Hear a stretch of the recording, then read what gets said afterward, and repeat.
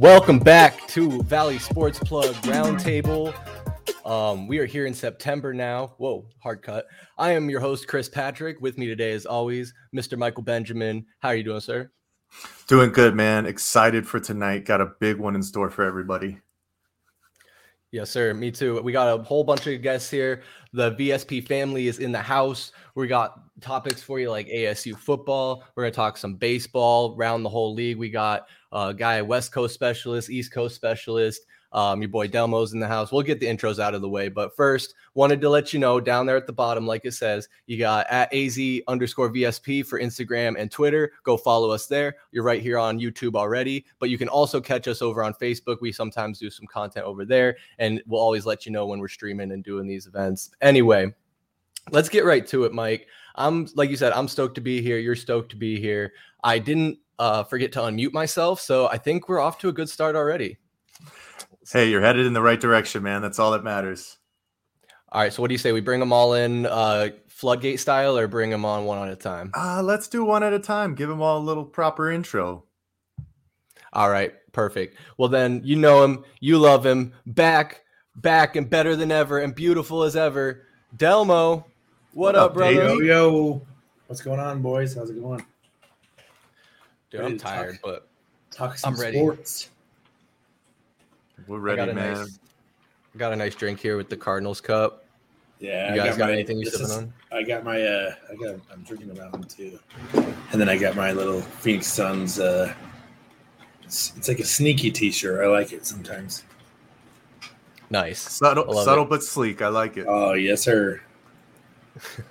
All right, next, also back and also beautiful. You've seen him last time, first appearance ever. Back for his second time, Mr. Ben Miller. Live from Texas. How are you, sir? Go, and I cannot stress this enough, Devils. Hell yeah. Ben, you're fitting the part, man. The ASU guys in the house. Welcome, man. It's good to see you again. You know, if you're going to be a homer, you might as well just go all out. It's true. Mike, do you want to go ahead and introduce our last guest? Yeah, so this gentleman is a new face to Valley Sports Plug. I actually worked with him at the Valley of the Sun YMCA. He was a former sports director. I kind of threw him into the fire as a preschool coach, so I'm sure he still holds a little bit of grudge to me with that. But please help me welcome Raymond. Raymond, what's going on, man? Uh-oh. He's here to the stream. There he is. Oh, no. What happened? What's going on? I'm not doing it. Chris, is that you? Did you click? There he is. That might have been my fault. My hands are off. You're in, Rick. What's going on, man? Hey. First and foremost, Mike, I don't hold a grudge against you anymore. That was actually a pretty cool experience. Right. It was actually a pretty cool experience, yeah. So super excited to be here, guys. Super excited to talk some sports, and let's get to it. Hell yeah, I love it. We're happy to have you. Happy to have all you guys. And yeah, I love that. Let's get right to it. We got Mr. Ben Miller here to talk about ASU, if you couldn't tell. He is our expert and go-to guy on all things Arizona State football and basketball and badminton and shuffleboard and field hockey. All right, maybe not all that stuff. But, Ben, so far what we're looking at, broad overview, high level, we got ASU beat NAU 40-3. Does that mean so much? In a word, no, absolutely not. So this team, we are coming on to a team that's been ranked by controversy over the last few months and has had a horrible offseason. We have offloaded most of our either 2, 3, 4-year starters from the last few years, and basically the core of the Herm Edwards era at ASU to the transfer portal, with only 2 draft picks actually leaving to go to the NFL last year. So the main thing is that this is an entirely new roster. We have no idea. There was very little expectations. The Athletic had ASU down to be tied with Colorado for under 6 wins this season. I'm a little bit more hopeful. I think that they're going to have between 7 and 8. with maybe a rough rival game ahead of us, though.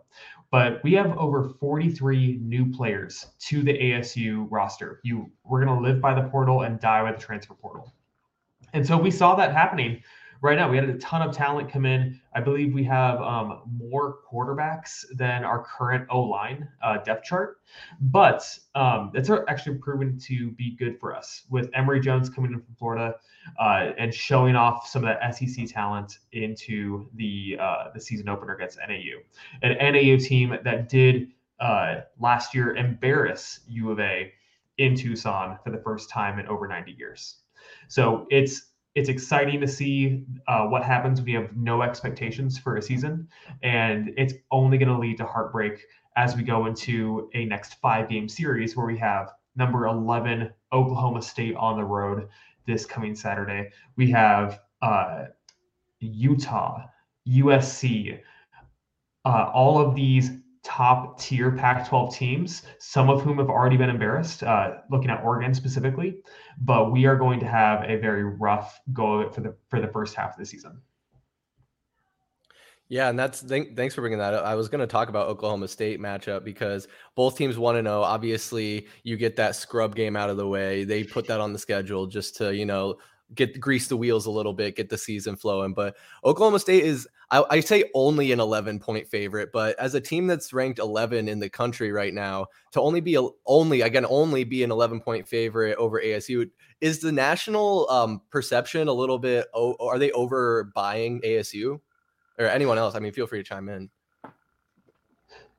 Yeah, I would say that they don't know what to take about ASU, where we are expected, there's no expectations with such a new roster and a new core group where everyone is looking to have a breakout season, especially when you look at the transfer portal of people coming in and they may be on their COVID year, their 4th, 5th, maybe 6th year on a active NCAA roster, where this is their chance to show out and shine and maybe make it to that next level, which is what has been known for ASU coming in, which having like breakout stars like Rashad White going to the 3rd round of last year. And he's now at Tampa Bay and is expected to be their key rookie moving forward. So ASU has what it takes with the coaching staff that it's had to produce NFL talent, but it's going to lead to some very ugly and inconsistent football that we're going to see play out every Saturday moving forward. I agree. It's going to be interesting because they had this model in mind coming in. It was going to be an NFL style model, kind of get these guys ready to go, and it's working to an extent.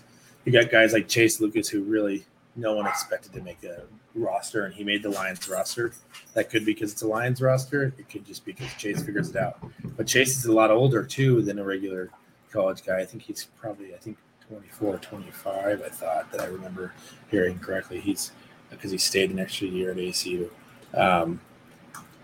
Looking forward to seeing him shot over it with the Bucs, especially because they kind of don't know what they're doing with Buccaneer or with their running backs. But this season, I don't know too much what to expect other than we know a little bit about the Florida quarterback. They can play. Obviously, he played in the SEC, so he's in good shape there. But I will say the first quarter, especially for me, was kind of disheartening. I didn't watch the game. I was running around doing stuff, but I was checking my phone, and I saw our first drive with 11 minutes left. We were driving down the field, so I was like, all right, we're in good shape. I checked my phone again at the end of the first quarter, and we're only up 3 against NAU, and that's usually not a great sign if you only got 3 points on your in-state punching bag, and that's kind of what they are. So it's been tough to follow this year. It's been really tough. Yeah, Davey, I just like you, I didn't really watch the game. I honestly didn't even keep track of it either. But just looking at the box score, it kind of stands out that Emory Jones didn't have a passing touchdown. They just looks like they had it on the ground. And I see what you're saying, 3 points in the first quarter. Like is it uncommon to be like, okay, it's expected we're going to smash NAU and then kind of move on? Mike, have you been following ASU football or U of A football in particular? Not as much. I did kind of catch the all 22, I guess you could say, from both of those games. And exactly to Davey's point, I mean, starting so slow and not really getting, a true score on the board in the first quarter I don't like that from teams. I don't want to be going to the second quarter without some good points on the board and not really scoring anything within those 15 minutes. I mean, it was run heavy for ASU. Valladay had 116 and 2 touchdowns. Emory Jones had 2 touchdowns on the ground as well. So at least he did get on the box score there. One of the other things I did see from that game was I believe ASU had 2 pick six called back from penalties. And that can speak to what Ben was talking about beforehand, where I think ASU is the highest penalized team after week 1, or is that stretching back to even before this year, Ben? I mean, that's stretching back. The Herm Edwards era of ASU has been noted for just penalties, and it's all penalties that happen on the line. It's going to be your offensive line or defensive line, a lack of discipline when it comes to actually waiting for the call to happen and the ball to actually start moving. But the thing that we notice is that we may have a explosive offense where we can get these pick sixes. The defense will just be jumping over people to get at balls, but it's going to be negated by these continued penalties that we see happen consistently. I mean, thinking back to last year, looking at almost every single game, thinking BYU against ASU comes up to be the number one thought about that, where the Sun Devils had, I think, almost 200 penalty yards. And don't quote me on that. That's just a guess. But just watching that game, it looked like it. But just thinking about this past game, is what shocked me is how slow it took the Sun Devils to actually start out and go towards having an efficient offense. It didn't take, Valladay was absolutely amazing in the second half, but he did not get a run past 1-2 yards until the second half of the game. And that was tough. It was especially seeing someone come in from rushing over 1,000 yards last season with Wyoming and being the number one running back candidate in the transfer portal coming into ASU. But seeing him have such a slow start at that next level was making me wonder, does he make the jump to this next step? Where Wyoming may have been a great team last year, but that's not even a Pac-12 team that's competing against now Big 12, ACC, SEC teams, where we're not going to be competing for a national championship, but we at least want to try to make a good bowl game. Yeah, I think our transfer guys are they're in. I will say, just going back to the penalties, this has been a thing since Erickson. The ASU has been one of the most penalized teams in the nation every year for I don't know how long. I mean, it's since I was a kid. This has been going back to Vontez, ripping off Barkley's helmet, going after Barkley, all that kind of stuff. Chase Lucas constantly was arguing and fighting with people to the point where he had personal foul penalties almost every game, it felt like, for 4 seasons because he was with us for so dang long. Jack, is it Jack? What's our cornerback? He was transferred from USC 2 years ago. He's still with us. He's pretty good, but really highly penalized when it comes to defensive pass interference. Jack Jones, I believe. Jack Jones, yeah. So no, he plays for New England now. Oh, see, okay. So he last year, and specifically the year that he transferred, because it was supposed to be huge for us. There were so many times where he made these game-breaking plays, but then turns out it was because he was holding, knocking dudes over, and played aggressive, and obviously he's playing in the NFL. So maybe that was the plan all along. But this team, its offensive line, it's going to be tough. There's been so many changes, and on top of that, losing your best recruiter in Pierce. He was really the engine for the team. The idea was that Herm was just going to kind of be a general manager, almost, is what the idea was. And I still feel like that we're in the Stone Ages based off of what our offenses run, and it'll work against teams like NAU. And our running back, he'll rush for 100 yards, but our quarterback won't throw for any. You saw Jaden Daniels. Not that Jaden Daniels really performed any better than he has in the past with LSU the other night, but we can talk about that. I would love to. It was a great night for me, man. I'm so glad that he lost. I love Mike Norvell. I think that he should have gotten a shot possibly with us. And to be honest, at this point, I'd prefer Todd Graham over Herm Edwards. That's where I'm at. And I know he's available, dog. He used to drive me crazy too, though. So Mike Norvell, the way he's climbed up the coaching ladder has been cool to watch. And then just kind of the way Jaden Daniels did things, because we were actually having this conversation the other day with my brother. He thinks that if Jaden Daniels would have stayed, ASU would have gotten a harsher penalty than what they're going to end up getting.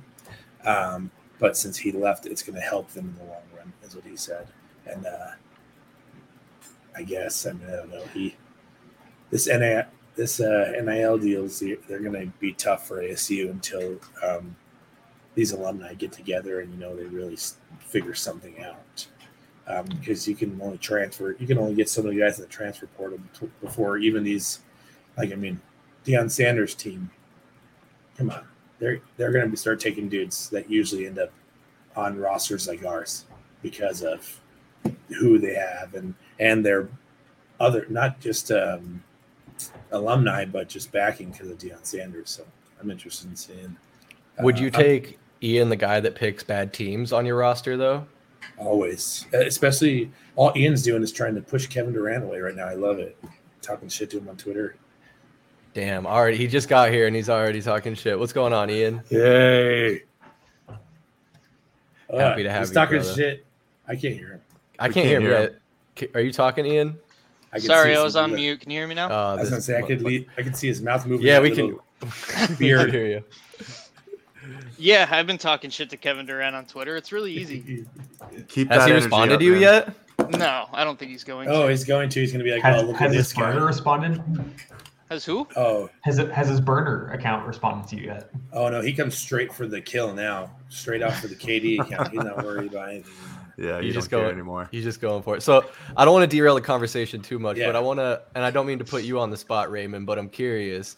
Are you keeping up with ASU football? Are you an ASU guy? I see you with the LA Dodgers hat. So now that Ian's here, maybe we can hash out some East Coast, West Coast baseball chat.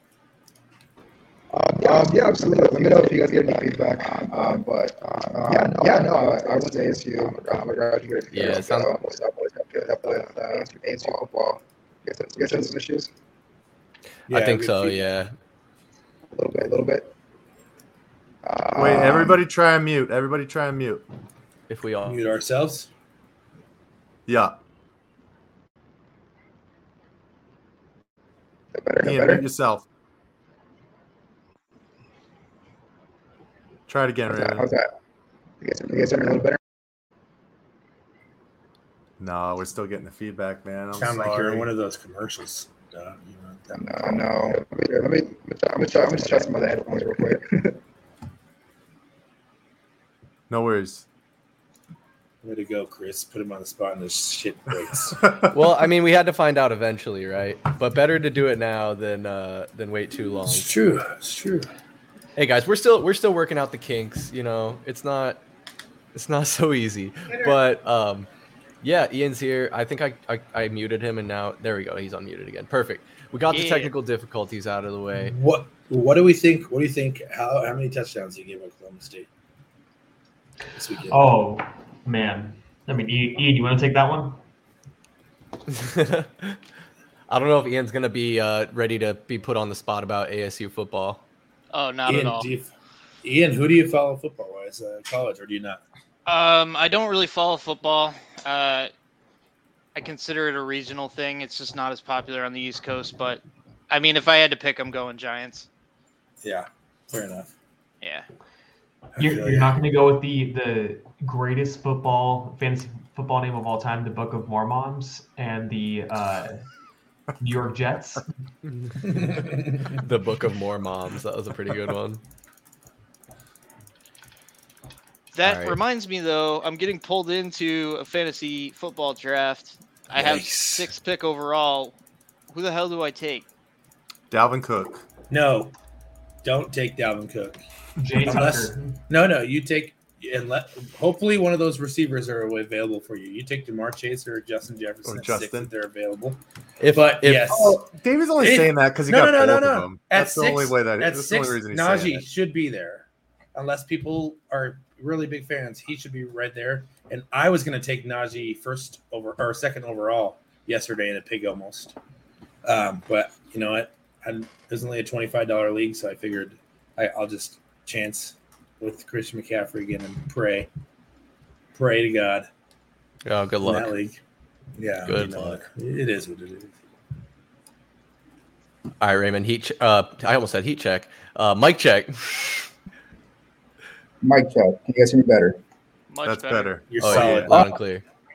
No headphones, man. It's 2022. No more headphones. All right. Work. So I went to ASU. So I mean, I keep up with as much as possible. A few years ago with baseball a little bit, but too much sports. But no, man, I'll kind of go on the opposite. I actually have some good hope for this ASU football team this year.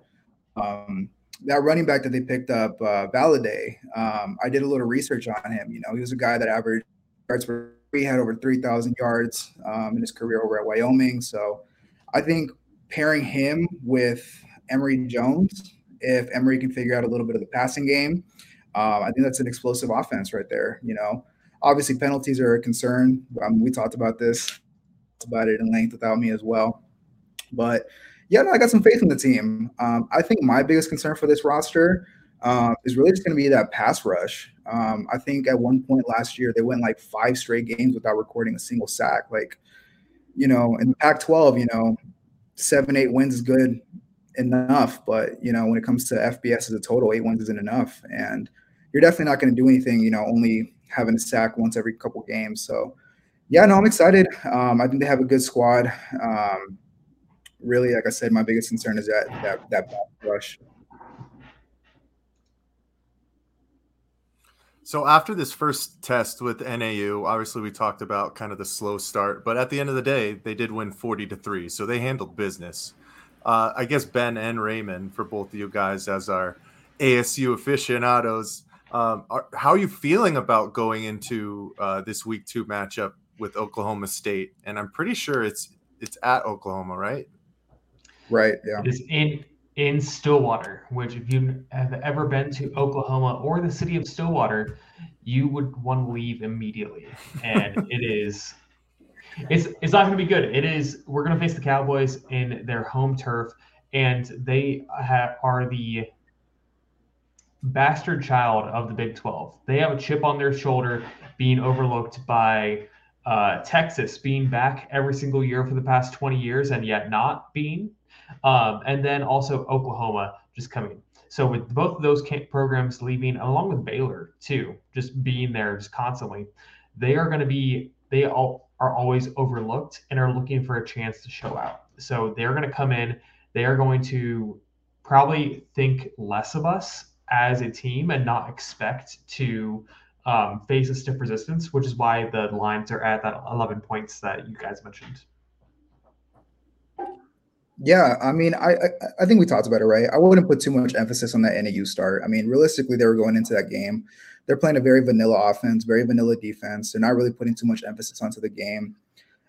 We talked about it, right? They have so many transfers and such a brand new roster. It almost felt like a preseason game, right? Let's get the guys some reps. Let's figure it out. Let's try some different schemes.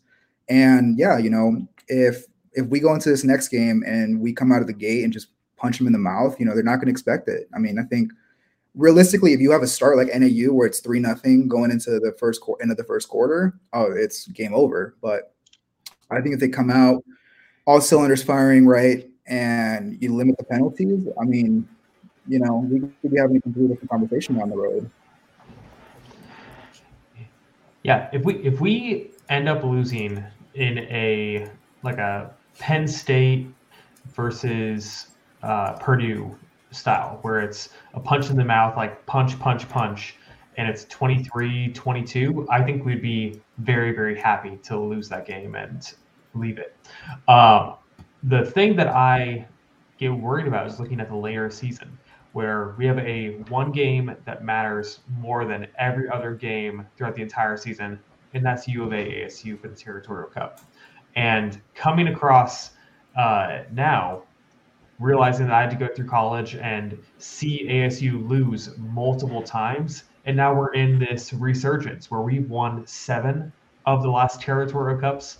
I'm very worried that U of A, with a top 25 recruiting class, has some great new pieces from transfers and a head coach that's looking to make a splash in year 2, that they are really going to come out and challenge us. Yeah, I think that that's their one goal for the year this year. Get as many of these guys playing in this 25 class, because there's a bunch of freshmen. There's a bunch of solid athletes that are playing for them that are young, but they're going to get all the reps, because all U of A cares about this year is improving from last year and beating ASU. And then after that, then they can focus on next year, moving in, and probably, I mean, depending on how it goes, they could be looking at being a top 14 in Pac-12 next year, especially if they play the way they should with this class that they got. It's not going to be fun to watch if things go south. I did want to, Ray, you mentioned that it was like a vanilla offense for us in the first half. My issue with that is it's always a vanilla offense when it comes to Herm Edwards and his teams. They take a shot every 7 or 8 plays, and usually, because their quarterback doesn't throw the ball often, it's way off. Jaden Daniels was way off last year all the time on the deep throws, because it was just run, and then, we're going to play action and try and throw it deep. And that only worked out so well for Darby last year. And then I don't know. I couldn't even tell you a name of a wide receiver on our roster. So that's the other issue, is we lost all of our key receivers. We lost Pearsall, and he's like local, and he just left.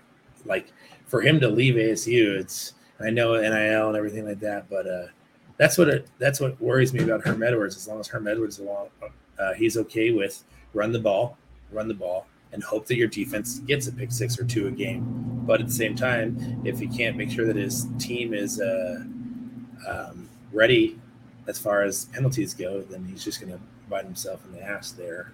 And that's been my main complaint over the last few years of watching Edwards' era. It's real complacent, is what it is. And he's okay with the 6-3 game at halftime. But all it takes, like Oklahoma State, they can run off 28 points in a quarter. That's not going to be something that we can do. I don't think that we can do it against a team that has an actual defense. You know what I mean? And like you said, NAU that's a preseason game. That's what those are for. They're warm up games. And every once in a while they win one, like they did against U of A. But yeah, I think this is it. I think Herm Edwards is going to get one more year to figure it out through all this bullshit with the investigation. And if something happens with the investigation, then it's easy for them to fire him. You're not going to be able to hire a coach in the middle of an investigation. No one's going to jump on that job. So it's kind of where we're at here. If he can get to a bowl game this year and win a bowl game, that'd be impressive. Something that he has not done yet is win a bowl game. Yeah. So wow. It's not any bowl game. No, but that's incredible. Every game. Yep. And that's the thing too. It's like that Ricky Pearsall, as you were saying, like he's from Tempe. He went to Corona del Sol, me and MFC's alma mater. But any wide receiver that Ben Miller doesn't know, dog. Mine too, dog. And mine too. And mine. And Mike. Ben, I'm the same class as your brother, dog. And what the hell, Mike? You said resident ASU person. One? I also paid my $50,000 in tuition. Which one? Davey, I'm so sorry, man. Just kidding. I'm not an expert on ASU at all right now. Like I said, I don't think anybody can put on ASU. Yes. Well, yeah, especially the football team, unless you're like Ben, you seem to know quite a bit of the transfer portal, and it's really hard to keep up with because there's so many people in and out, just rosters in general across the NCAA. So it's so weird that the transfer portal is the way it is, because now it's really is just free agency. Yeah, with the loosened restrictions and whatnot, it's crazy. And that's the point too, where now the NCAA is starting to catch up a little bit with the different rules around transfer portal, where they are instituting a regulatory period where you have a window in which you can start doing it versus when you cannot. For basketball, for example, the first day that you can declare to be a transfer is the week after Selection Sunday. So it's in the middle of the first weekend of March Madness is when everyone can go and just declare they're going to be a new transfer and declare that, which leads to people maybe even mid-tournament saying, you know what? Yeah, my team just got bounced in the tournament. See ya. I'm out. Mm-hmm. Absolutely. Which it's a crazy time, and the kids really deserve a chance to have some more stability and be able to learn from coaches and have some of that mindset and learn some grit and see what it takes to go through a system and earn the reps. But also, if you're going to be looking for the greener pastures and going off to someplace where, you know what, I could be the starter, I could be the guy, then that's going to be the thing that's really attractive to a lot of people. A big part too is also the national coverage, right? Jaden Daniels never got his roses because he's playing games at midnight on the East Coast. Now he's on ESPN. It's that's a real big part of the team, right? And I have a fun fact about that. So when we're looking at conference realignment and everything that's happening right there, too, we have USC, UCLA going towards the Big Ten and just leaving the Pac-12 founding members over 100 years ago. And the main driver of all of this is college football and ratings and the amount their TV deals can actually put forth. Whereas the Big Ten is paying out something around the ways of 70 to 80 million per Big Ten school per year just from their football TV contracts. And so that is going to be very attractive to a lot of schools as they're making decisions on where to go as this new sign of realignment comes forward. And the piece that is going to be really interesting is that for the Pac-12, and the future is very uncertain as a whole now that USC and UCLA are leaving, is what's going to happen. Are ASU and U of A, are we going to jump over to the Big 12 and be playing Texas Tech and Baylor in the Central Time Zone? Or is the Pac-12 as it stands as a Pac-10 going to stick together? And the biggest driving point when it comes to ratings is that we own, as the Pac-12, as the West Coast, we own Pac-12 After Dark, where we are the only games being played on the East Coast in the Central Time Zone past 10 p.m. So when you see all the degenerate gamblers that have seen their bets go, they're winning, they're losing, and they're like, I need to either go drown my sorrows or I'm going to go to the club.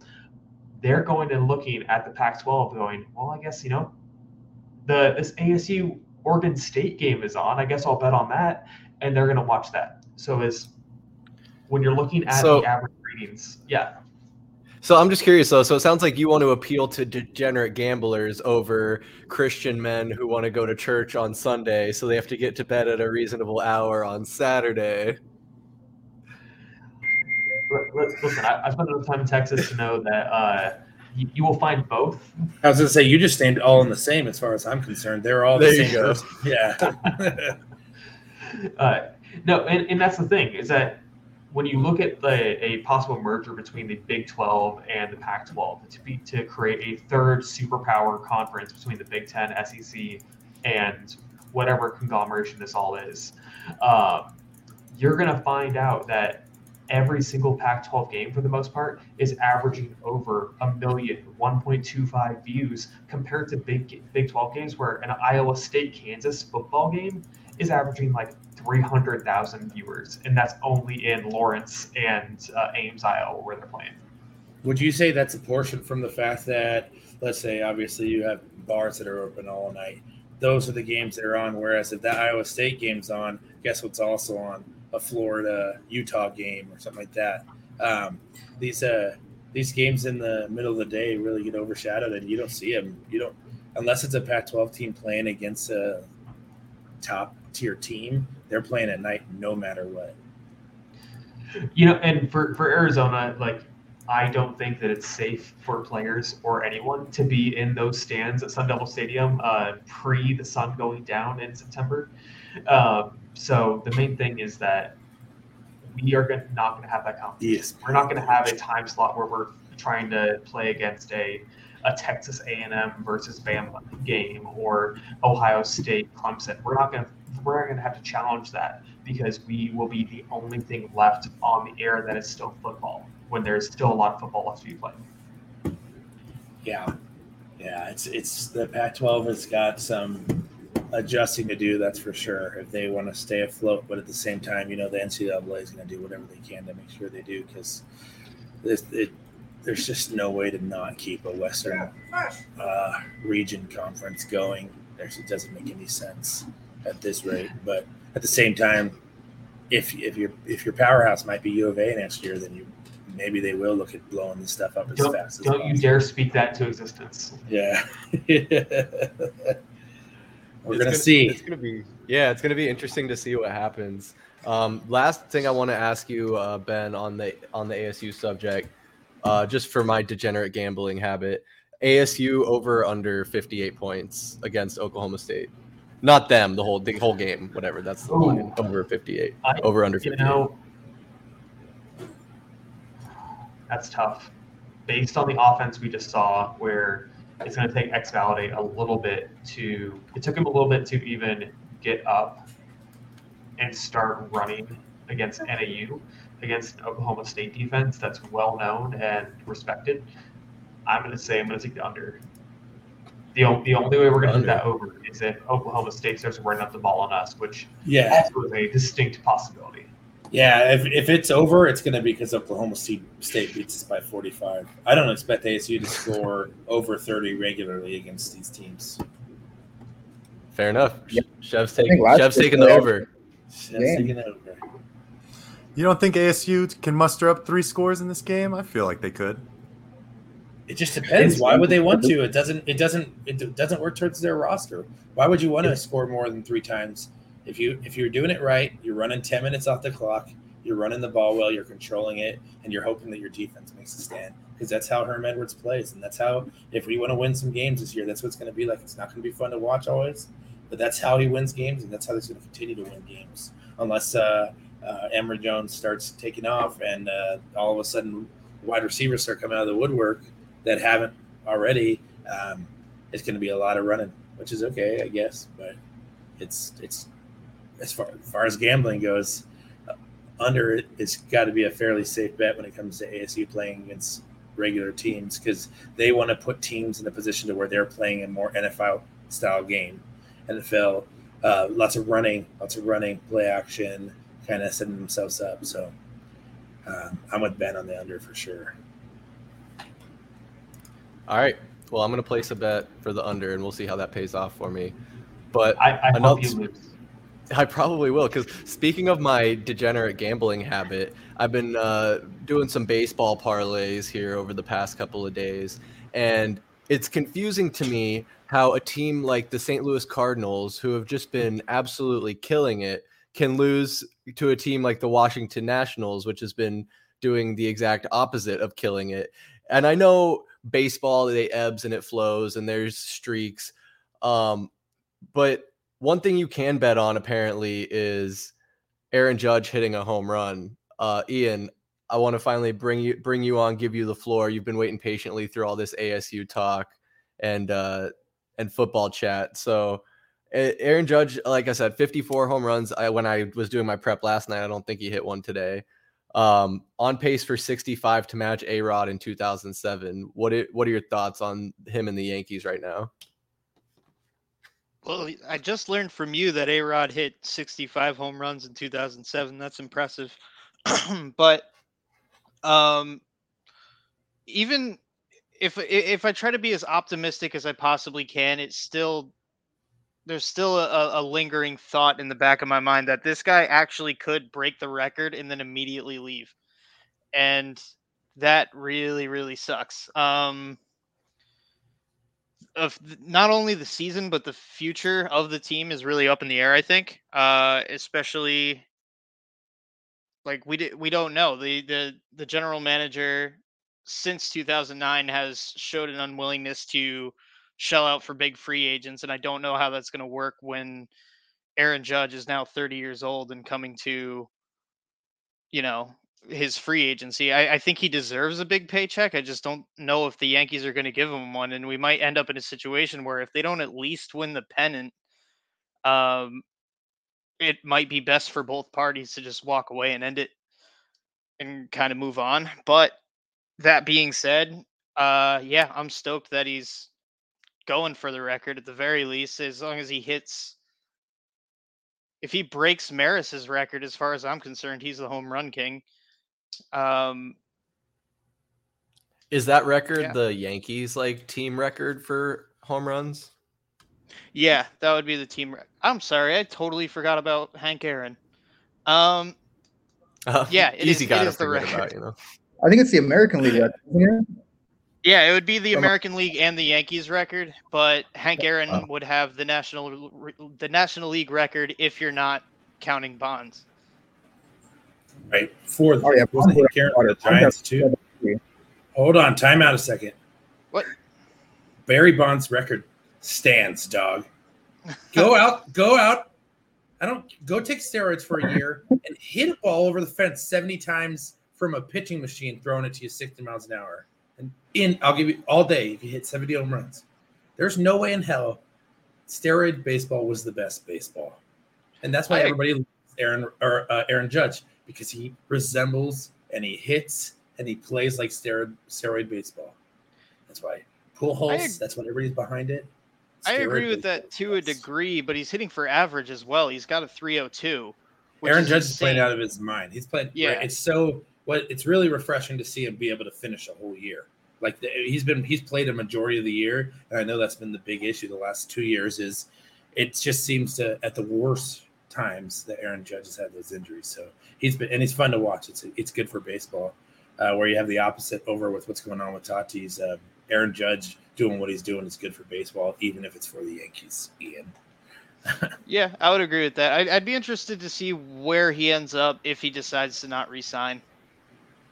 It's got to be a team like you would assume, a team like St. Louis. I like the switch, Ben. Impressive. Yeah, I mean, I don't know. Houston's not one to spend a ton of money on guys, though. They're usually able to figure themselves out, at least over like the last 6 or 7 years. But you could always, yeah.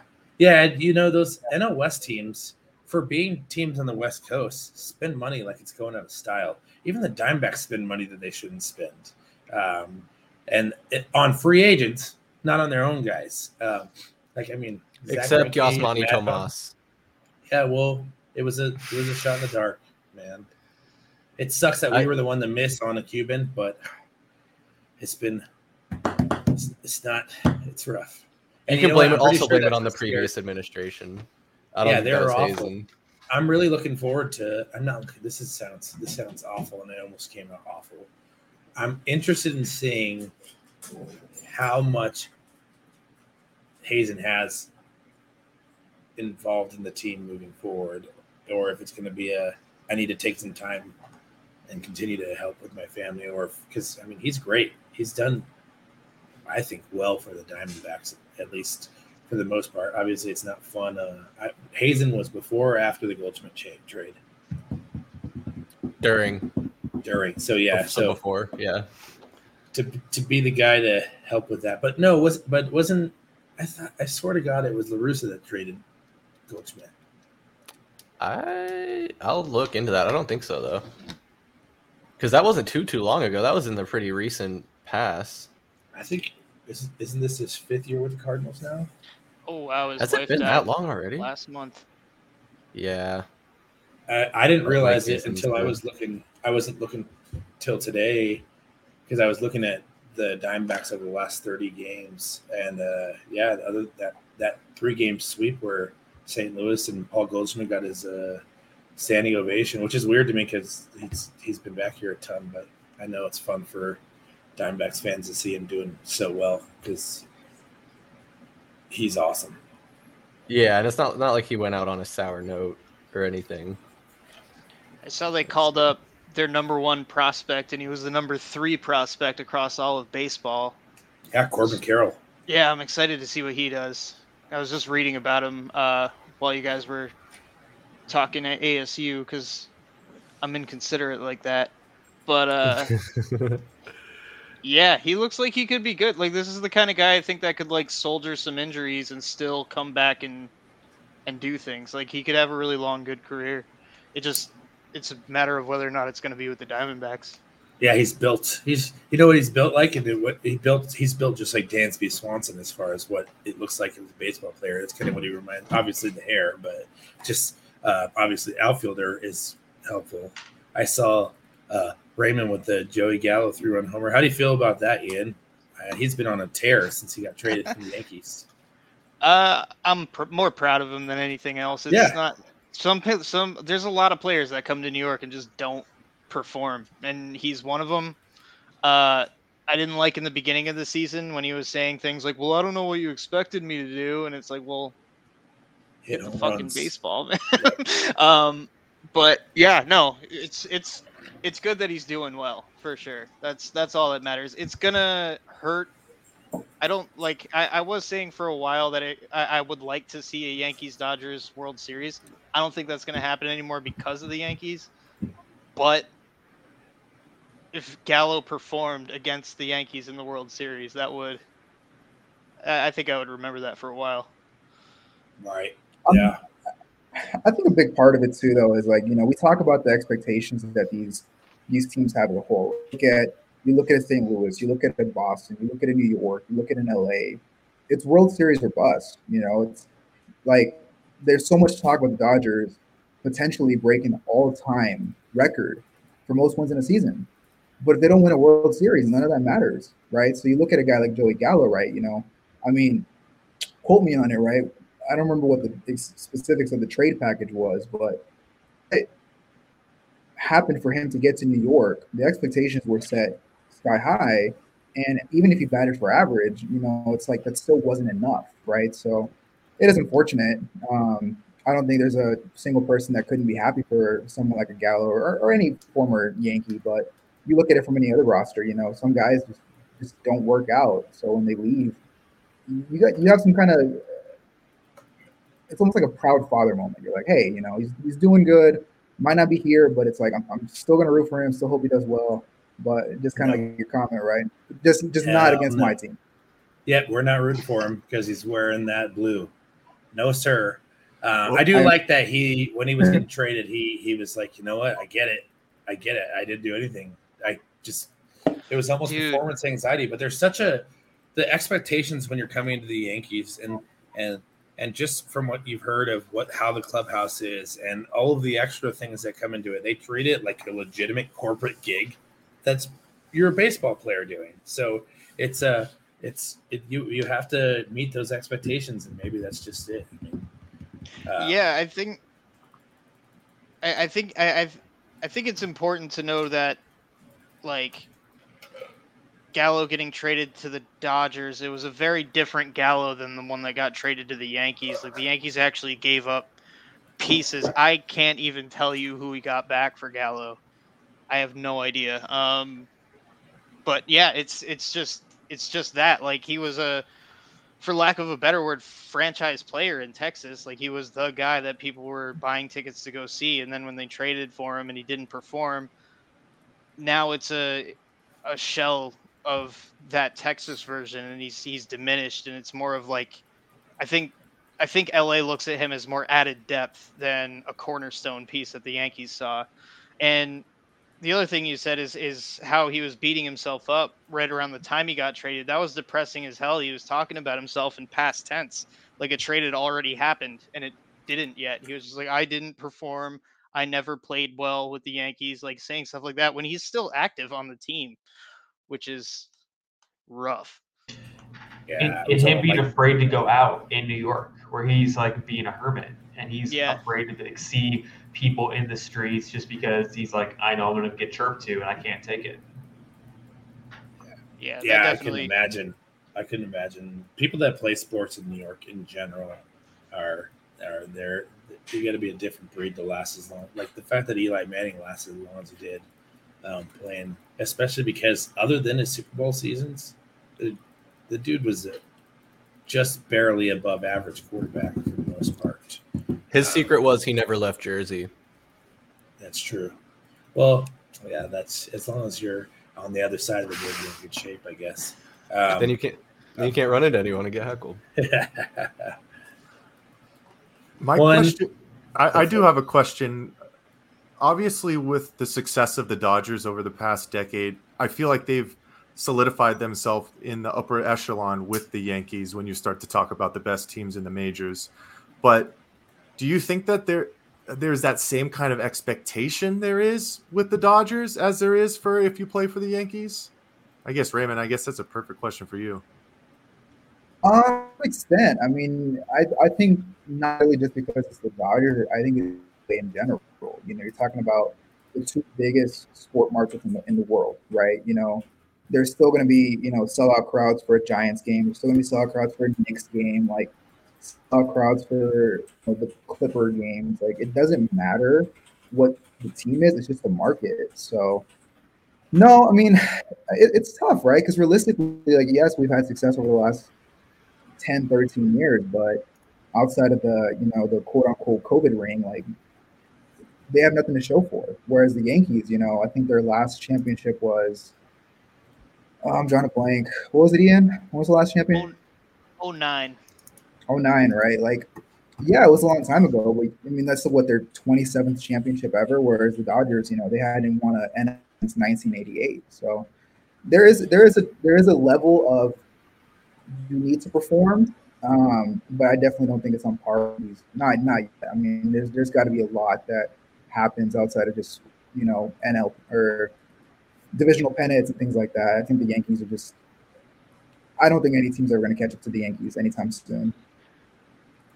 To add on that too, I think the two things that factor into having that expectation would be the name on the jersey when it's a Dodgers or Yankees or Cubs, Cardinals, White Sox, any old non-expansion team like that. There's an expectation set just based on that, and then the other thing that factors in that I think does put the Dodgers a little bit closer to the Yankees would be payroll, where they're definitely, I don't know if they're top right now, but they're top 5 in payroll. And when you set that expectation of this is how much money you're making, you do want to see them perform.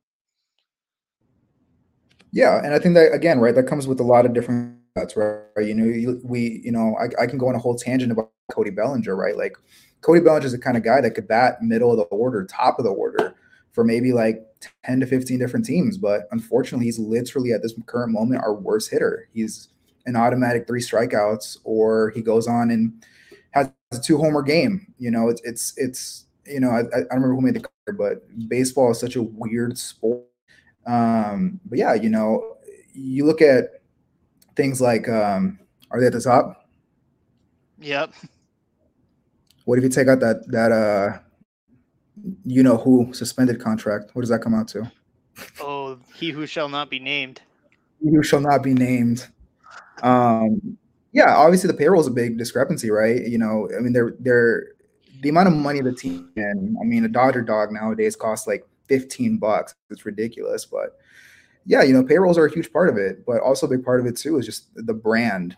I think that's a part that a lot of people really neglect when it comes to talking about these teams, right? You think of these like, you think of like a big name rapper, right? They're either wearing the big NY or the LA. You very rarely see somebody in a rap music video wearing a Miami Marlins hat.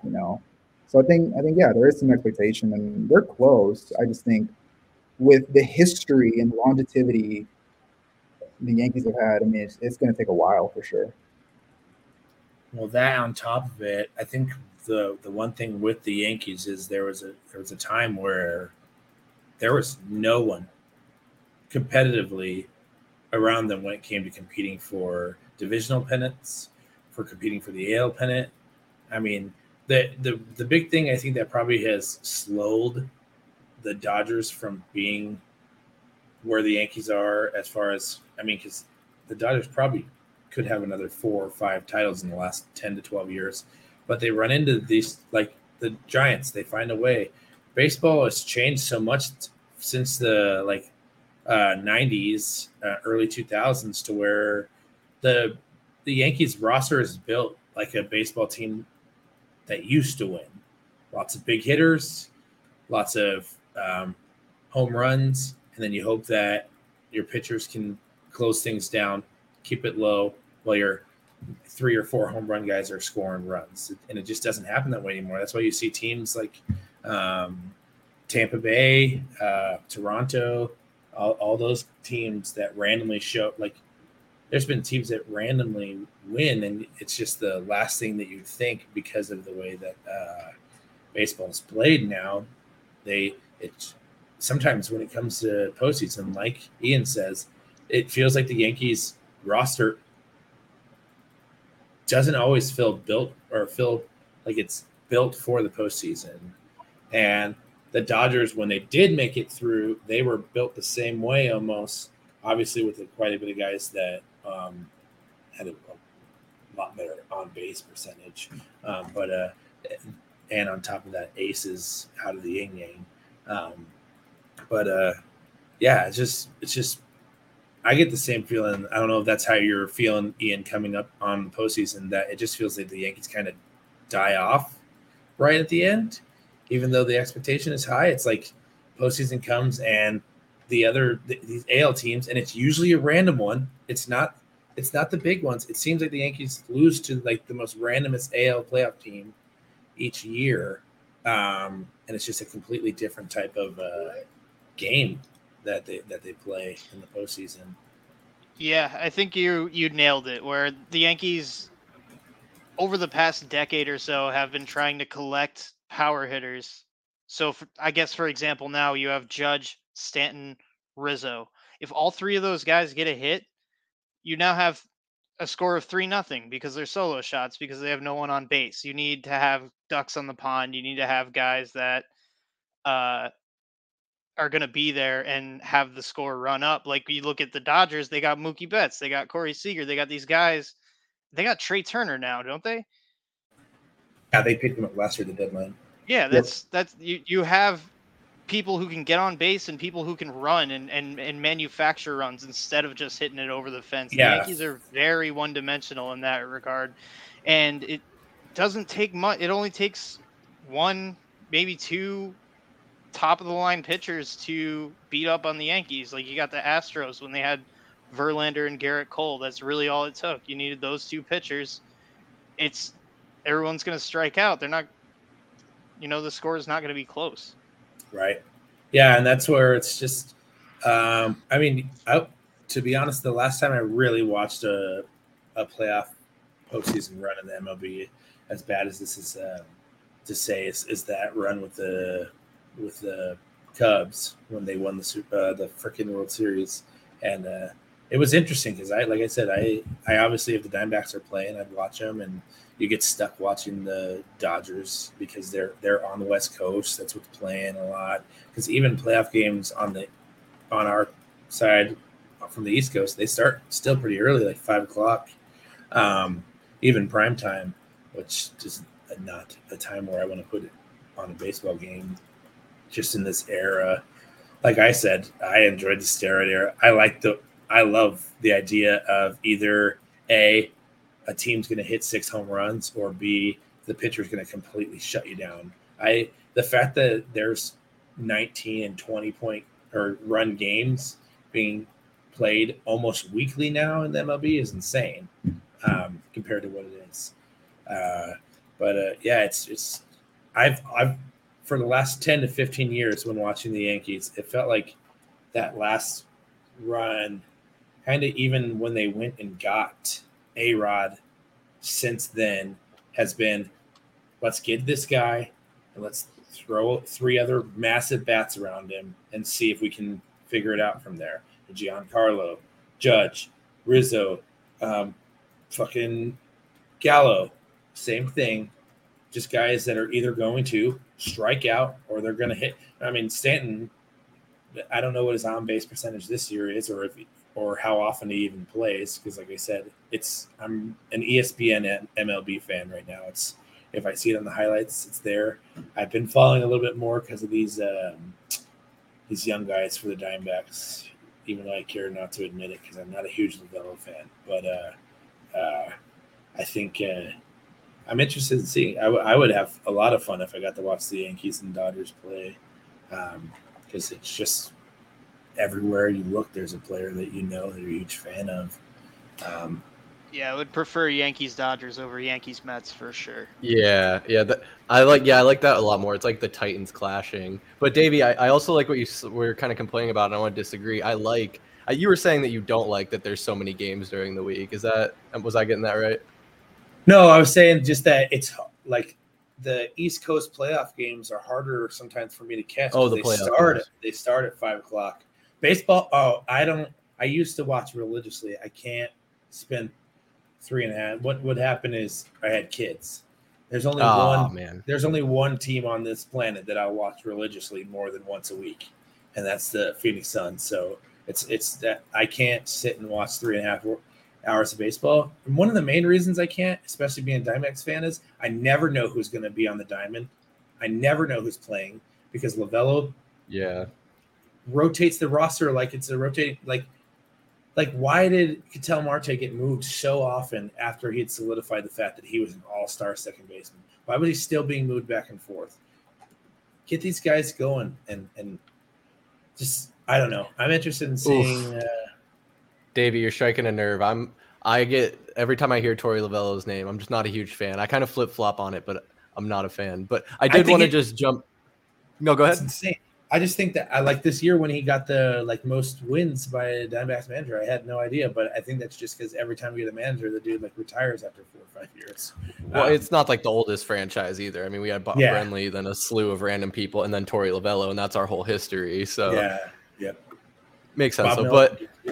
Bob Melvin, there you go. But I was just bringing up that point to say I love that there are games all throughout the week and 18 whatever games. I don't think it's 18 games. However many teams there are divided by 2.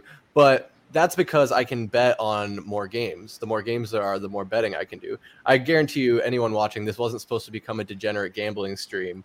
But Ben, he kind of messaged me on the side here, and he wants to share with you his gambling strategy for the MLB that's a little unhinged, but produces results. Now, let me tell you, guys, I have a great parlay for you. No, it's not a parlay, but you can if you're even more unhinged than me. So I would say I am pro more games, and I want them to do whatever they can to keep these pitchers pitching out no hitters, nothing else. I want the lowest scoring games possible because the greatest bets that I have made or that I've seen made are no runs in the first inning. And you just copy and paste that bet across every single game in the week. And I've seen people make more money than I would care to admit just by doing that. Copy, paste, repeat. No runs first inning. And that's it. It's simple. It's beautiful. And it is unhinged. And degenerate, I would say. Holy shnikes. Yeah, you're talking about placing like 10 to 15 bets on any given day. I'm talking about placing $10, $30 bets with a max money make of $25 per bet if it hits. And just copy, paste, repeat. It is safe. It is easy. And if you do it in the macro, you can make some money. Ben, I think you have a homework assignment, man. You got to bring back a little bit more stats for us next time, man. We got to see the spreadsheets. Yeah, absolutely. This is a huge part of sports nowadays, especially as it starts to be legalized everywhere. And there's all kinds of idiots Chris and them betting on a 5-team MLB parlays, knowing damn well that it's any given Tuesday night with 6,000 people in the crowd. A 5-team parlay, no hitter or no runs, and that's what you're hoping for. Now, I don't know in what the first inning. I just got to jump in real quick. I don't know what the YouTube terms of service say about giving gambling or financial advice. So if there's any disclaimer that I need to put in here, that we are not by any means giving advice on how you should gamble or spend your money. Only Ben sharing his strategy, I guess. And I would say gambling is illegal in the state of Texas, and I do not participate in this matter. All right. Well, also, make sure not to place that bet on Blake Snell. Yeah. But that's advice that I'm giving Ben directly. I'm not giving that to our audience. Gambling wise, I did want to see if this is true. And Ian, you'll probably know. Is it true that in New Jersey you can't bet on your home team? I have no idea. I've never heard of that, to be honest. I heard this thing the other day. A guy was talking about a college football vet, and he was in New Jersey at his bookie. It was a TikTok, but it was the guy saying I put over on this team and over on this team, and then I'm going to take the spread on Rutgers, and they were like, no, I can't do that. Okay, that's against the law. True, actually, it's only college teams that you can't bet on in New Jersey. So Rutgers, Monmouth, Seton Hall. Really? That's bizarre. That seems really arbitrary. Is the idea because they're kids playing sports? Maybe, I don't know. Well, I mean, we know that how ASU how that turned out as far as kids and degenerate gamblers go. So, it goes very well. Yeah, for the gamblers especially. Yeah, I guess it makes sense. You can get a hold of kids pretty easily before the NIL. Shit, maybe now it's even easier. Well, now you can legally pay. Speak about easy and legally paying. Out here in Texas, they're doing some wild things. SMU, Southern Methodist, Pony Excess, they're now going to be paying every single one of their men's football and basketball athletes $35,000 a year. Makes sense. What the hell? I mean, these teams, even SMU, they're profiting in margins of the thousands. Probably it's probably way more than we can even imagine, unless they're doing massive changes. I'm sure ASU at one point when we were going through all those changes, where Todd Graham was donating salary to do the stadium and stuff like that, which I still think is mentally insane. That he did that because why would you just give your money right back? Send that man back to coaching high school football here in Dallas. Yeah, that whole Hawaii thing was crazy. Yeah, this NIL stuff is getting insane. It's how I don't know. Raymond, you said that you follow college baseball. How is the NIL affecting college baseball? Because there's one thing that I do not watch at all is college baseball. Yeah, I mean, I definitely haven't kept up on that aspect of it, but I mean, I really just can't imagine it's gone to the extent of football. It's I mean, honestly, it's an echelon even basketball even, you think of the major sports in college, you got football, clear cut number one. Basketball, for most people, it's really only relevant come March. So, yeah, I don't think baseball has been hit yet with that point. I don't know. Might have to do my research on that and come up with some more stats later on. But especially as we get into it. Yeah, exactly. Yeah, learning more about the NIL and how there's money to be made for athletes when there wasn't when we were kids sucks. Not that I was playing college sports, but who knows? Well, maybe I would have worked hard if I could get paid. With college baseball, the fact that you have a rivalry like Ole Miss and Mississippi State winning back-to-back national championships, where Ole Miss won 2 years ago, Mississippi State just won the College World Series. That is absolutely insane. Yeah, and college when it comes to college World Series, it's huge. Same with the softball and the women's in the World Series. I mean, they're not the NCAA tournament when it comes to the fanfare, but following, especially there, in attendance, the fans are crazy and stuff like that. So I guess it's not the same just because there's so many baseball players, so many. They're already dealing with getting possibly drafted and stuff like that. So they've probably already been dealing with stuff like the NIL stuff without getting paid on paper. They probably dealt with more adult stuff than these basketball and football players have when it comes to college sports.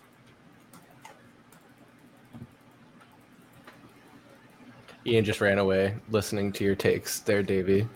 Well, as soon as you talk about college, Ian's like, nope, I'm good. I don't blame him. It's hard. That college definitely seems like there's a lot of fanfare. Mm-hmm. I'm hoping college football ends up feeling a lot better than it did last year, though. Yeah, I think everything is slowly starting to kind of fall back into place, and I think a lot of the leagues are going to start to feel like you kind of said, they're more normal. And I'm looking forward to that. Oh, you just kicked Ian. I like that. That's smart. Not leaving an empty chair sitting around. Mike, you've been kind of quiet tonight, man. You good? What's going on? I'm good, man. I do have a question. So I did want to circle back to MLB with the playoffs right around the corner. My first question is to Raymond. Do you think that the Dodgers are going to get 110 wins this year? No, I can't imagine it. I mean, I've already seen that, it's funny, hearing, your guys' frustration with the D-backs changing their roster constantly. I mean, the Dodgers are going through that right now for a little bit of a different, they have I think last year they're sitting on a 19-game lead on the division. Number 8. Realistically, at this point, they're the biggest issue that the Dodgers faced last season was they tried their darndest to catch up to the Giants. It felt like almost every single night you looked at the score and it was Giants win, Dodgers lose, Giants lose. Like it was a race to 163.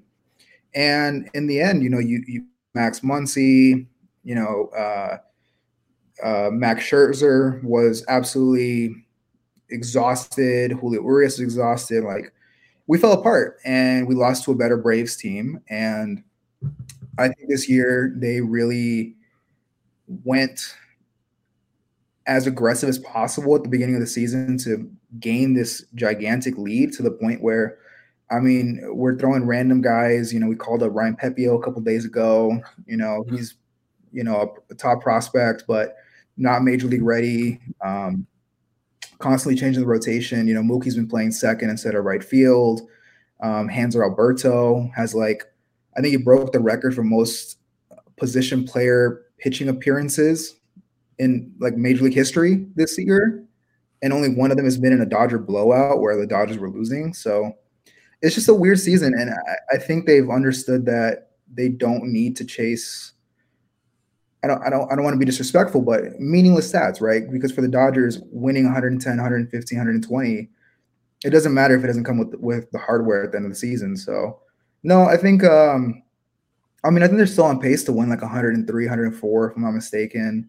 They have some really good, solid matchups coming up. But I think they still have 6 games left with the Padres. I think they play 4 in 3 days against the D-backs in LA at the end of the month. So, no, I think they're going to play cruise control, get some guys healthy, do a lot of playoff auditioning, really. We brought up Miguel Vargas, really talented utility guy. Is he somebody that can make the playoff roster? Andrew Haney, I'm sure Ian has plenty to say about the Hane dog, but just really see what the team's made out of and try to mix some guys up, see who makes the cut. Really, we don't have the luxury nowadays with 40-man playoff rosters. I think it's only 28. So you got to be really selective. If somebody isn't making the cut, I had this conversation a few days ago with a buddy of mine. Is there a genuine conversation to be had where Cody Bellinger does not make the playoff roster when you got somebody like Trace Thompson, who's absolutely raking it, man? The guy played 4 games for the Padres early in the season, was a journeyman his entire career, and now he has one of the highest OPS and batting averages in baseball since June. It's absolutely insane. So, is there room on the roster for a guy like Cody who is an automatic 3-strike? I think there's got to be. You can't. Yeah, it's a Gold Glove defense. It's a Gold Glove player, but he just but my thing with the Cody, and I hate him. I obviously Chandler kid, born and bred, but he's a Dodger now, and he's blue. He's blue, and he's taken on the persona of the Dodgers, and then he just knows when to turn it on in the playoffs. Man, it feels like what he needs to do it, he'll figure it out. And yet it's a great fucking problem to have, you guys. If you're talking about not being able to have Cody Bellinger play just because of how deep your roster is, that's a great problem to have. And Dodgers have always had one of the most dominant farm systems in the MLB, so let's put them in a place to do this. They constantly replace dudes who leave to go get money with their own guys on top of the big trades. But, man, I'm interested in seeing. And Trace Thompson, as far as I'm concerned, can kick rocks just because he's Clay's brother. So. we must shun all Splash Brothers and brothers of Splash Brothers. Mm-hmm. And we got about a month left, right? Probably about 25 games or so. Yep. So it's still pretty early to make any World Series predictions, but I do have somebody I want to ask who they might think will be in the World Series and their winner. So, Tallman, can you hear us? Who's this guy? Ghost? Hello? Live from Florida. Uh-oh. Dan, look at it. You can see his teeth. You can't request to be on the live and then break the entire stream, my guy. Oh, no, I didn't want to put me up here. Oh, no. Is it bad? Okay, there we go. Can you hear me? That's getting better. We can hear There you. you go. We just can't see you. All right, settle down, Mike. Hi, guys. How you guys doing? Not bad, buddy. Good, Tallman. How's Florida treating you? That's okay. You're going to ask me who's going to win the World Series? Yeah, who you got in the World Series? Oh, I like Dodgers. Is that unpopular? I don't think I so feel at like all. I agree with it. I'm pretty positive it's the odds-on choice. If anything, you're like not being very creative. But it's not being creative? Okay, come on. Yeah, you're supposed to. You texted me and said you were going to bring hot takes, and you bring the Dodgers. Well, I didn't expect a baseball. The most lukewarm. Come on, man. The most lukewarm hot take. Okay. Well, spit it out. Who's your AL team? Yankees suck. Sorry, Kruber. I don't know. I kind of it might be the Yankees. Cubs. Yeah, get out of here. God. Cubs aren't even going to be in the playoffs. The Cubs aren't even in the AL, dude. Do we have to put this guy on mute? My goodness. No, Yankees. All right, Yankees. I'm thinking Yankees. Oh yeah, super hot takes. Yeah, Yankees, Dodgers. Yankees, Dodgers. You could have asked the lady, and she would have been able to point out two hats and said, "Oh yeah, I think that N team and that L team are going to play against each other." Well, I have a bet on it, so I hope it happens. Fair enough, dude. What do you think about the fact that the Guardians are going to make the playoffs with 70 wins? Oh, good God. Oh, the Guardians? Yeah, they're leading their division right now with 70 wins. Diamondbacks are in fifth in their division with 65. Yeah, Tallman, for the AL, you're looking at either Yankees, Guardians, Astros, or it looks like Rays would be the wild card team. And Seattle. Well, those two. Right. Seattle, too. Stacked teams. So, obviously, Yankees are stacked. I mean, come on. Seems like they can't score a fucking run recently, but I don't know. I know. Davey, I hear you, though. You're like, you could ask anybody to pick out who's going to win. It's going to be the Dodgers and the Yankees. But that's how it works. This year, that's what it looks like. I mean, the AL is rough. The AL is rough. Absolutely. There aren't a ton of competitive teams, and then there's 6 teams in the NL that are overly competitive. So it's an interesting one to even think about as far as these playoffs coming up for sure. Especially on the NL, it's going to be wild to watch these teams play against each other.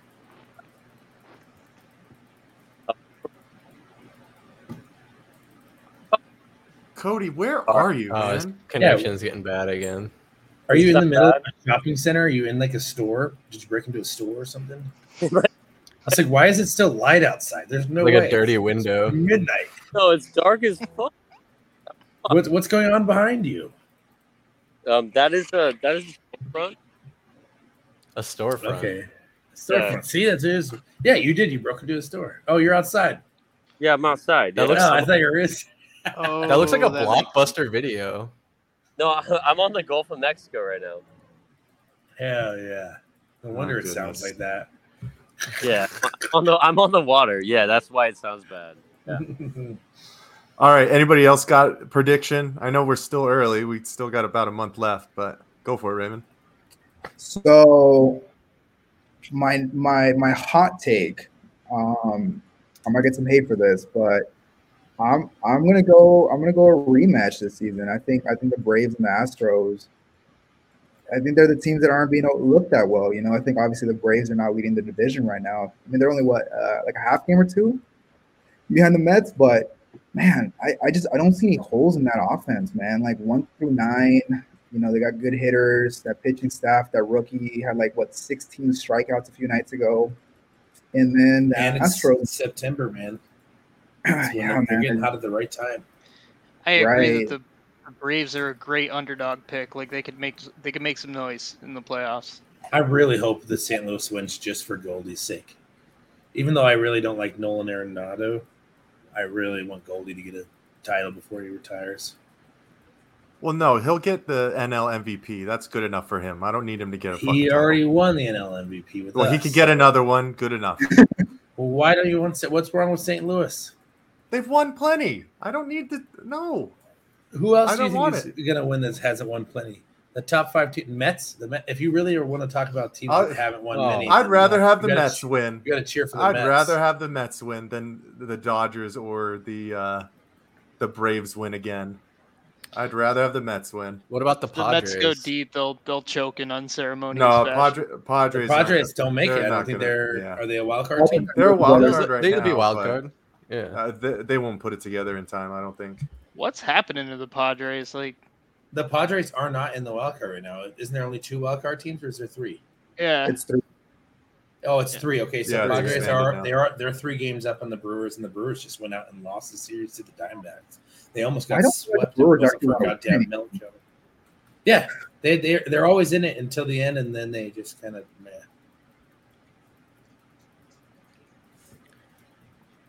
We're gonna Yeah. see. I'm gonna start following this month, so it's about time to watch the Fall Classic.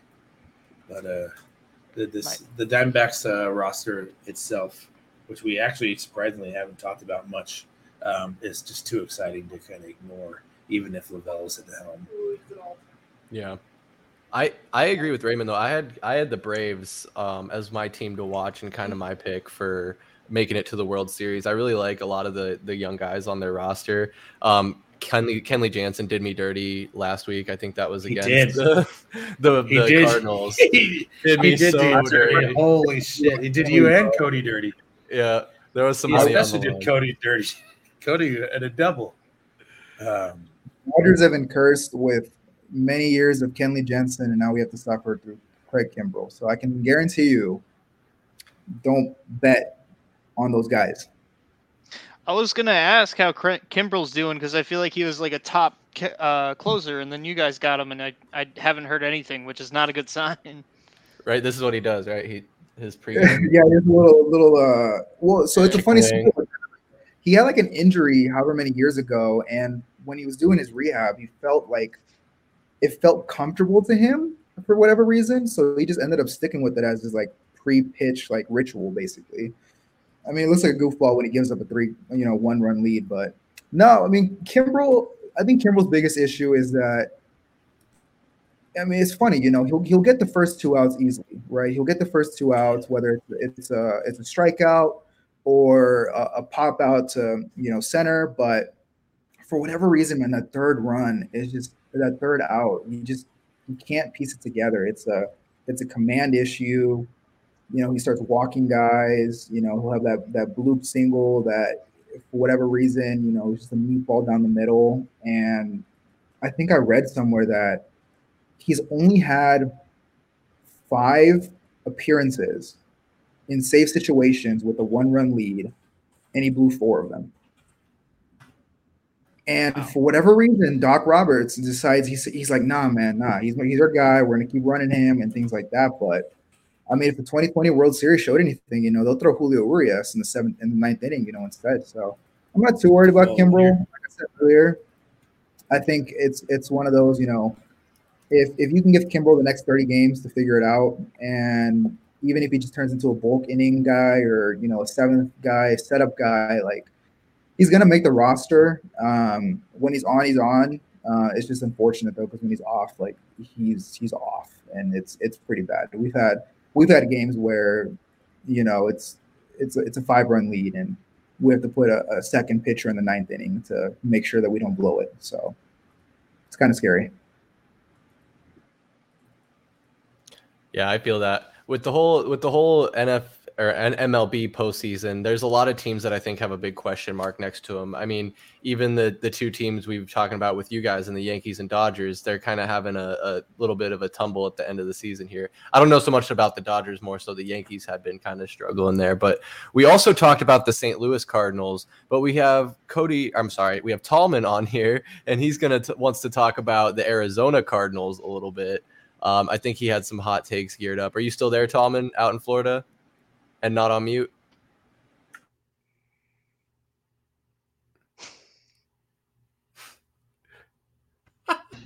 That's a good face. Tee him up. Does he have a grill? Yeah. It's that Florida connection. My bad. Can you hear me? A little bit. A tiny bit. Is that it? Caller number 9. You're on Valley Sports Plug Roundtable. Caller number 9. Okay, here I am. Okay, here I am. Aren't you supposed to ask me a question though? It's your floor, sir. Giving you the floor. Yeah, he teed you up for week 1 against the Chiefs. Yeah, man. It's a big start for our season. Oh, I didn't hear that. I'm sorry, I didn't hear that part. I apologize. Calling into a radio show he's not even listening to. Well, no, I didn't hear. It's the whatever. I'm not gonna blame it on the fucking connection. Whatever. Okay. What you got? What's your hot take on the Cardinals? Week 1, Kansas City. What you got? Anything Cardinals? Week 1, we're gonna get screwed over. I think Patrick Mahomes is gonna pass all over us. Let's talk cornerbacks, man.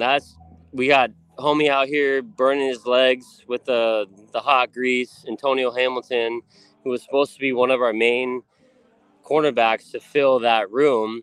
Not only are there question marks about Marco Wilson, but you can't rely 100% on Byron Murphy. So what's terrible about it is we have no idea what's going to happen.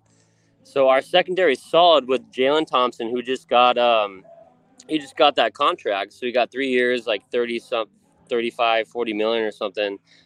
So they booked him up, which is great. So we have Baker, Thompson, and then the cornerbacks are just tough. So it's hard to see if it's even going to go on. So that's scary. I think Mahomes is going to pass all over us. Did you guys see him in the preseason? Granted, it's preseason, but he played for almost an entire half. Like, he threw for 150 yards. Like, he's ready to go. None of our players even played at all in the preseason. So it's well, okay. Granted, I know you don't want to risk people getting hurt, but it's you're looking at a team, the Kansas City Chiefs, and, you have Patrick Mahomes, a Super Bowl quarterback. Granted, maybe he didn't win one, but he's out there playing for almost a half in a preseason game, and he's ready to rock and roll. So I'm thinking we're going to come out really rusty. It might be hard to watch, but I could also be wrong, because I thought the same thing about when last year when we absolutely destroyed the Tennessee Titans in the first week, which that might have been the best football game I think I ever watched in my entire life. So I think it comes down to the cornerbacks. It's going to be really rough to see it, but I think that we lose that game. And I don't like to say it, but I think we're going to lose that game. That was So the they're best game you ever watched in your life? Really? I'll do you one better. I Whoa, think we're going to lose okay. both of Fun. our first games. Okay, no, I lied. The best game I watched, it was at our house. We watched that Seattle game at my house. Remember that? The overtime Yeah, game? the game winner, yeah. Yeah, that was okay. That was huge. That was 2 years ago. That was the best game I think I've ever watched. But Oh, is that when that Isaiah Tennessee, Simmons forced the fumble on Russell Wilson? yes, I think so, yeah. It was his rookie Yeah. year. Speaking That of was Cody, because you incredible. were talking about Jalen Thompson, it sounds like they're going to be having him kind of slowly, maybe possibly playing. No. Isaiah Simmons got the green dot. He's calling the plays, but he's going to be playing. He's going to be playing more of it in the defensive backfield than he is going to be playing linebacker. It sounds like that's the goal this season, is that they expect Isaiah to take a big leap and spend a lot of time playing the slot, which is concerning a little bit, because I think as fast as Isaiah is, I still think that he still gets torched by tight ends, like anybody that's ever played for the Cardinals. Well, what was it? Hold on. Go again. We got torched 3 years ago by 5, and it was Not I didn't hear anything you said. Yeah, not I getting didn't hear anything out of you, anything you man. said, John. I think one thing that I could speak to in regards to what Tom had brought up, and almost going back to the Arizona State conversation we had before, is, that NAU game for ASU, you can look at it as a preseason game. So you're starting to get the wheels turning, see what you have out of all these new guys, and hopefully get some good momentum going into Oklahoma State. Whereas the Cardinals had a preseason, but like what Cody said, none of our guys played. Hollywood Brown didn't play. I don't think Zaven Collins even played that much. Zaven played too much and played really poorly. Okay, so that's it. With all of these new assets that are coming in right now, what kind of camaraderie are they really going to have on the field? So they're going to have to be feeling out things the first week, and that's not good for going up against a perennial powerhouse like the Chiefs. Well, the one thing I'll say is I'm not worried about Hollywood, because there can't be more camaraderie than playing wide receiver for your best friend. Yeah, but it's been 5 years, Davey. They haven't played. Yeah, they spend all summer, every summer. The NFL league is the NFL is way different than Oklahoma. But they work out with each other every summer, all summer. They're together all the time over the last 4 years. Every summer during the offseason, they're working out together. Hollywood's a part of his Kyler's team that works out in Texas every summer. I just really think that I'm not concerned about that, and I'm really not concerned as long as Zach Ertz gets on the field, which it sounds like he might not be getting on the field this week for whatever reason. He didn't play game. That's what's more concerning to me, is the guys that we kept off the field on purpose now all of a sudden have injuries. Yeah, Marcus Golden is not ready to go, and his backup is on our practice squad. Devin Kennard, he's on our practice squad now. He got cut. But no one picked him up, so he's on the practice squad now, and it sounds like he's going to be called up immediately.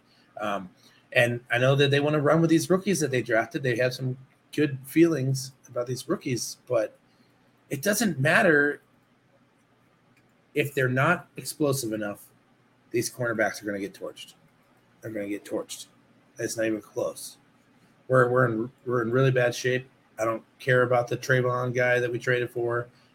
There's a reason why the Raiders were looking to get rid of him. I know the Raiders were trying to kind of separate themselves from the John Gruden era, and that's kind of what that was. Yeah. It seemed like. But that's why the Hamilton thing absolutely killed us. Yeah. It really seemed like Hamilton is going to be. He's going to be one of their main pieces. Yeah, so it's really. Fingers crossed it's only 4 games. And he did it. I don't know if you guys saw today on Instagram. He posted, he's up, he's walking around, he's able to wear shoes. His skin's 90% healed. So just get back out there, make it through 4 games. All we have to do is make it through 6. If we can make it through 6 at 3-3, I feel really good about the wild card, because having DeAndre Hopkins come and play 12 games or 11 games is going to be a lot better than him playing 17 and getting hurt near the end. I really think that he's going to I think he's going to come back with a huge chip on his shoulder, because it's like everybody forgot that he existed for something that. Oh, totally. But like, think about the offense. I'm afraid. About some of the Cody, we're not getting anything out of you, boss. Yeah, you're You're going so through I hear choppy. right at the beginning. Yeah, it's so choppy. bad. All right. Oh, hold on. That sounded better there for a second. Okay. Maybe we all mute again. Is it better now? Yeah, go again, Cody. All right, my bad. All right. What I was saying was I'm not afraid about the offense. I'm afraid about the defense. Think about going up against that schedule that we have. It's absolutely terrifying. So that defense is going to be the biggest part of our success this year. I know we can score touchdowns. I mean, look at all the talent that we have on offense. Like, that's obvious. But what's going to happen on the defense? Are we going to be able to keep up with them?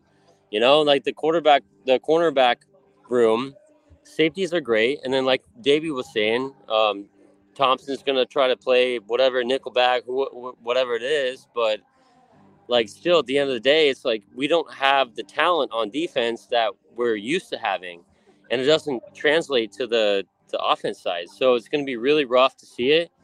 We're going to be giving up a lot of points. It's going to happen. And our first 3 games are going to be really, really tough. And we probably go 0-3. I don't like to say it, but we're probably going to go 0-3. So that's all I got. Yeah, I'm definitely concerned. I really hope as long as we can pick up one of these first 2 games, or if somehow we catch a break in Matt Stafford's elbow is a little bit more worse for wear than what they're saying, and he kind of reverts back to the Detroit Lions Stafford, where he was constantly hurt while playing. I think that I think we're going to go 0-2. I think there's a chance we can beat the Rams just because it always happens where division games they just go. It seems like in the West that it's constantly just 1-1 with everybody. So I don't know, man. I'm going to try and sneak off to that Raiders game. Yeah. See. Good luck. I want to. It's like $300. Pricey. $300 lower level tickets, $300. So I think they're like $150 for upper level. Yikes! Where are you looking at?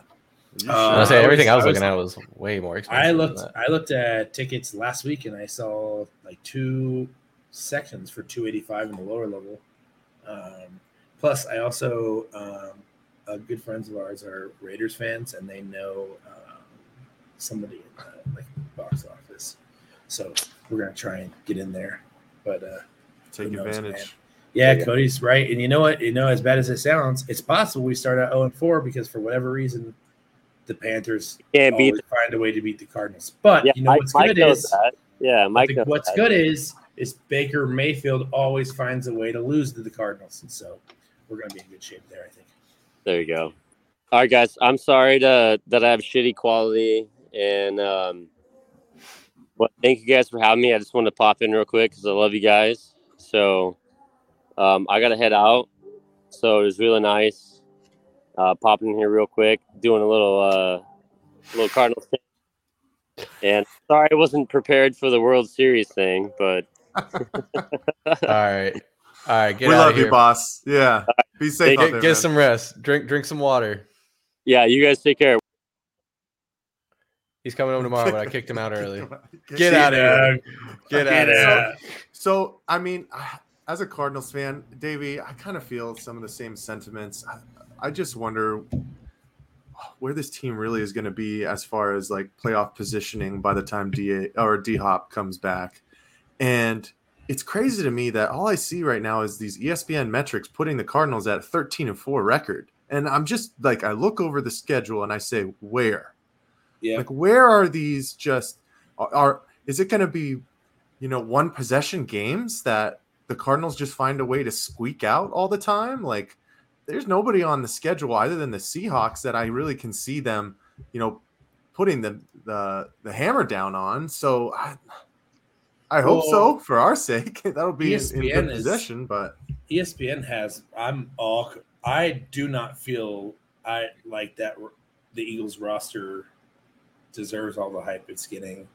The Saints either. I'm seeing they're saying they're expecting the Saints and Eagles to be two of the top teams in the NFC. I just don't see it.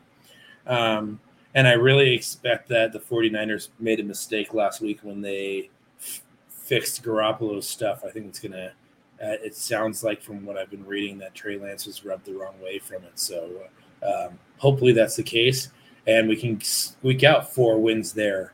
The good news is there's 17 games now. We have some tough games, especially down the stretch.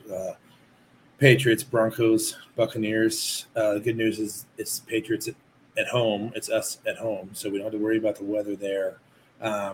Chargers too. The last 6 games of the season, 4 of the 6 are teams that are not exciting to play against. Broncos, it can be hit or miss just depending on how Russ goes, but it's going to be an advantage for them because he knows how we play, and who knows what he'll look like with the Broncos. So I'm really hoping that Cody thinks that the Chiefs might run all over us as far as the pass game goes, but I think that there's going to be an adjustment, and there's going to be a lot of pressure on Pat to show that he can do things without Tyreek. So that's I'm more concerned about the Raiders game than I am the Chiefs. I think we can beat the Chiefs because they have a bad defense. The Raiders do not have a bad defense, and they sure as hell don't have a bad offense. So they're in, I think, a lot better shape than we think. I expect the Raiders to win that division. I'm just hoping for 3-3 after 6. If we can get to 3-3, I really think we can beat the Eagles. I'm not on the Jalen Hurts hype train. I think that he should get treated more like Tua than he gets treated like whoever he's being treated like. But that's kind of how I get the same vibe from him as I get from Tua. But that's just me. We're going to see, man. Saints, famous Jameis, who knows? They might be good, but I'm less high on the Eagles than I am the Saints for sure. I think the Saints just always figure out a way, and they're in a division that's not really too concerning for them. Yeah. No, I hear what you're saying, Davey, and you guys make a lot of really great points that the onus is really gonna be on the defense to save the day and carry this team. With DeAndre Hopkins being out, there's a lot of question marks on the offensive side, with even Cliff and Kyler being questioned constantly, and really you amp up the pressure when you add in Hard Knocks and having this team really under the microscope. What's going to happen? You have all this buzz from the offseason, everything we've talked about over the past couple months since we started doing this thing, all the distractions. Are they going to be able to put all that to rest, put it all behind them? And then the first time Kyler Murray comes across some adversity, how's he going to take it? How's he going to handle it? I think there's a lot of question marks. And like Mike's kind of been saying, we're just going to have to see the game start rolling and see what happens. But I don't want to say we're winding down here, but just wanted to throw it back to you guys. If you had any unsaid takes, any questions to pose, what's in your head? I didn't have anything crazy today. I did too much research of the Diamondbacks is what I did. But no, I think it's been nice to, because for a while we were running into a little lull in content as far as sports went, and now things are getting ramped up again, and I think it's a good time. We're gonna have lots of opportunities to talk about a lot of shit. I mean, we can just see from today's pod, we can talk about gambling, we can talk about NIL. I mean, there's so many avenues of sports that we can talk about that have nothing to do with what's on the field, and it's awesome. You can only talk about Kevin Durant so much. True. I'm gonna keep talking about him. Dude was bitching on Twitter today that he's a 96 overall instead of a 99 on 2K. Have you ever played with him in 2K? He should be a 99. Last time I played with him, I think he was pretty close to a 99. It was like 2K16. God, he was definitely a 99. Wait, my connection got choppy there. Who are we talking about? KD. Ian's been fighting. Ian's been yelling at the brick wall at KD. Ian's not got really a comment wall, though, because KD might respond. I feel bad blowing up the group chat, so I made that Twitter so I can like shout my shit into the void instead of like blowing up you guys' phones. Well, to be fair, sometimes it is the void in the group chat because sometimes I just have enough time to swipe it off. But yeah, that's. I try and read back. I try and read back as much as I can because usually it's good stuff. But we get lost in all that other stuff sometimes. A little bit too much Marjorie Green Taylor or Donald Trump in there. So Matt has all these hot takes, and then he never wants to come on the stream and talk about it. Not that we would talk about MTG or Joe Biden on the stream, but my hot take is Batman. Terry McGinnis is the best Batman. And Matt voice actor? If you want to talk about Joe Biden, let's talk about Joe Biden. Terry McGinnis is a Batman Beyond, Ian. Oh, that's Terry McGinnis. Okay, so speaking actual Batmans, not actors. Okay. Yeah, well, we're going to have our pop culture pod, and that was going to be one of the conversations was Batman's. That's my hot take. Yeah. Batman Beyond's the best.